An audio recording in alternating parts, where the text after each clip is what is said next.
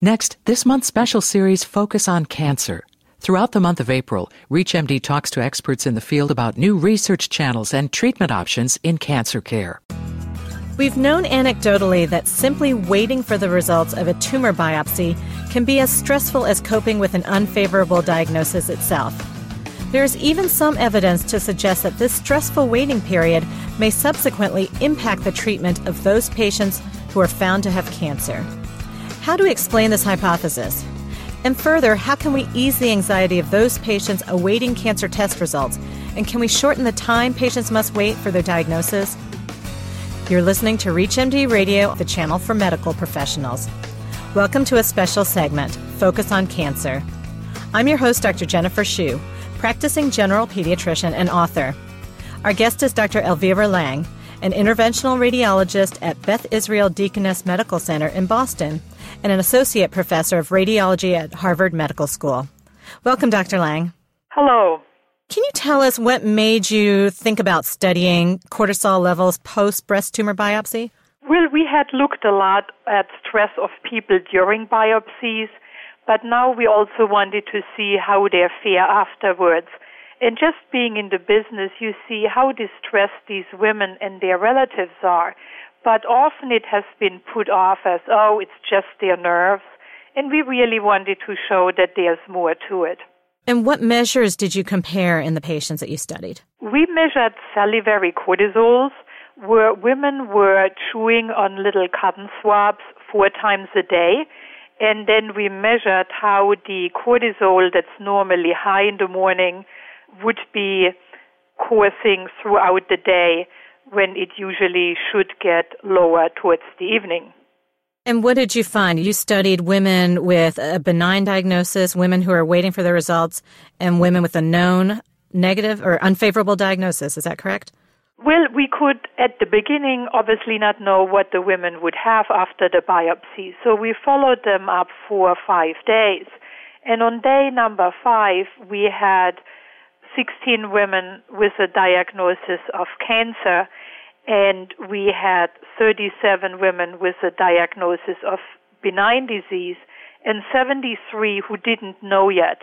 And that's what helped us to separate these patients in 3 groups, and we compared their cortisol rhythm according to their knowledge of diagnosis or lack thereof. What were the findings of the cortisol levels of the benign group versus the waiting group versus the breast cancer group?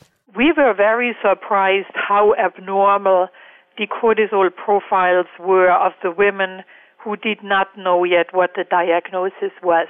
That was significantly different from the ones who had heard they had benign disease, and it was indistinguishable from the ones who had just been told they have a cancer. When you say you're surprised, though, we know intuitively that the waiting period can be stressful. So having the biochemical response, was that what was surprising for you? It wasn't surprising to us that it would show itself, but that it would be that pronounced. That was a surprise. But then thinking about it, even when you hear that you have cancer, you can start to do something about it. You can start to plan. You are going to have the next steps. But it's really the uncertainty that is so unsettling. And, I mean, we live in uncertain times, yeah? And I think it was a real confirmation that something should be done to help these women throughout this period. So what was the waiting period between the time of the biopsy and the time they got the diagnosis of whether or not they had breast cancer? Well, on the average, it took about 2.5 days for women to find out what they have. But then, once a diagnosis is made by the pathologist, there is still this route of communication. And we pretty much had to wait until 5 days, which was as long as our follow-up period was designed to be, when we had enough patients in each group to make a meaningful statistical comparison. So this was a maybe 2.5 to 5 day wait. Did you know anything about the time between the mammogram and the breast biopsy as well? That we did not know. But I think that also highlights the issue that if you want to look at stress levels of these women, it's extremely difficult to get a baseline because they already come to their biopsy with heightened levels of anxiety and distress. And I think that makes this kind of research very difficult. You also can't really randomize or wait long enough or have the women even wait longer just to get a cleaner statistics, particularly with having the current results. That would be, I don't believe, the ethical thing to do. Now, when I, read about these biopsies and the process that it takes a pathologist to look at, interpret these studies, do you think it's reasonable for a 2.5 to 5 day wait before a patient gets the diagnosis? Maybe the expectation that it would be more immediate is unreasonable. I don't think it's unreasonable at all. This is part of why we did the study and published it. You have a problem which is so obvious, when you see the women, what they and their families go through. And you have 1.2 million of women who get this every year. But then, unless you give the biochemical evidence, it's just being put off. But then once the public knows and an economic incentive is created, that's when the healthcare system is going to change. And women can vote with their feet. They can go to places that can process the samples well and speedily, and that have set up a way of how they can communicate better with the women. Because this is also about communication. And there's always a middleman in between. The pathologist is not the one that calls the women. And typically it's also not the person who does the biopsy, but it is the primary care physician or, let's say, the physician who referred that patient in the first place, because one wants to have a personal connection with the individual who conveys the results. But it is important for women to set up how does that communication turn out. Let's say the patient has a biopsy on a Monday, and let's say the result becomes available from the pathologist on Friday. Is the primary care physician going to find out about it? Is he or she going to be able to reach that woman Friday afternoon? As a patient, have you told your physician, you can leave a message on my answering machine? Because for privacy reasons, there are certain things you cannot leave on an answering machine or on a phone or on an email unless you have permission of the patient and protect patient's privacy. So it's really about communication to a large extent, but also about making a faster diagnosis. And that's not unreasonable. If you've just joined us, you're listening to a special segment, Focus on Cancer, from ReachMD Radio, the channel for medical professionals. I'm your host, Dr. Jennifer Shu. Our guest is Dr. Elvira Lang, interventional radiologist and associate professor of radiology at Harvard Medical School. We're discussing the stressful wait for cancer test results. You had mentioned something about getting the test results a little bit faster from the pathologist. One criticism I've heard is that accuracy should be much more important than speed. And if it's not possible to get an accurate diagnosis quickly, we shouldn't rush it. How fast do you think it can be? Well, I think it will take a few days, possibly. And accuracy is very important. But, for example, if I'm a radiologist, when we read films, the expectation is that they're being read right away. So if somebody has an X-ray on a Friday, it will be read on Saturday latest, or ideally the same day.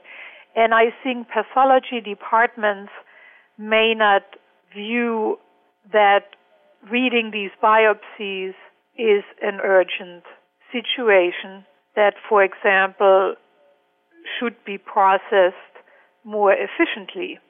There are ways to change this. And that's why I say, once this knowledge is out and women will inquire more about it, I'm pretty sure that healthcare practices will come up with ways of how to do this more efficiently. And some are. I mean, some places provide diagnoses very well and relatively fast. 5 days is just relatively long. that was 73 of 126 patients. That's 58%. That's quite a bit. As a radiologist, how have you changed your practice to try to minimize some of the anxiety that patients feel when waiting for results? Well, I have for many years researched how to improve the experience of women during biopsies and during medical procedures. And we have done that with a very short hypnosis reading while the patient is on the procedure table. And we published several large prospective randomized studies with over 700 patients by now to show that you can decrease pain, anxiety, and complications. And what we also realized that communication is very important.